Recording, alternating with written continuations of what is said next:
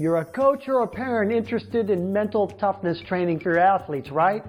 Well, first off, let's define mental toughness so we know what we're talking about here. So I define it as focused, confident, determined, and resilient, especially under pressure. Now, you also know that if your athletes were to play with more of that, then they'd be bringing their A game to competition, just like you get to see in practice quite often and regularly, right? Now, if you've coached athletes for any significant amount of time, you know that performance anxiety and fear of failure, they're the biggest obstacles to playing their best. So what do you do about it as a coach? Well, for starters, if you're interested in coaching mental toughness, what you don't do is punish players for momentary lapses by pulling them out of the game. And I know that some coaches will respond to that by saying something like, well, I want them to think long and hard about that mistake. As if the athlete doesn't know he or she screwed up and thinking long and hard about it is going to fix the problem. All you're doing is increasing the anxiety and hurting the athlete's ability to perform the next time.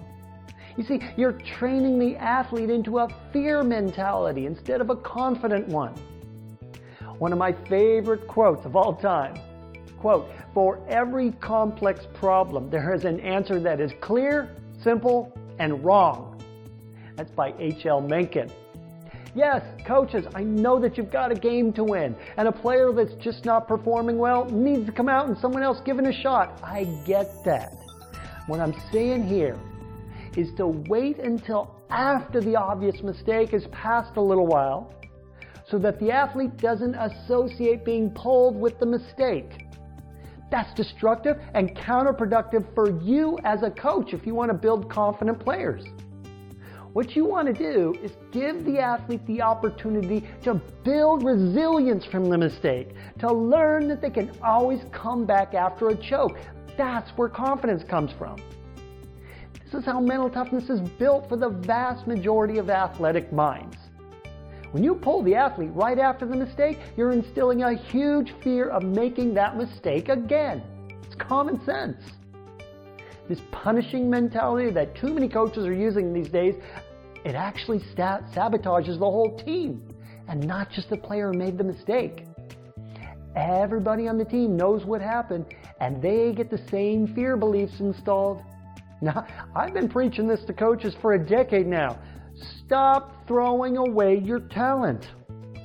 The problem with the whole sports world is that for every athlete, there's two more on the bench or at the lower levels wanting to step up and replace those that fall from the coach's grace. Too many coaches treat athletes as expendable. The time to teach mental toughness is right after an athlete makes a mistake or chokes under pressure. Yeah, that's right. But what you do as a coach or a parent with that athlete is the key to whether it hurts or helps him or her.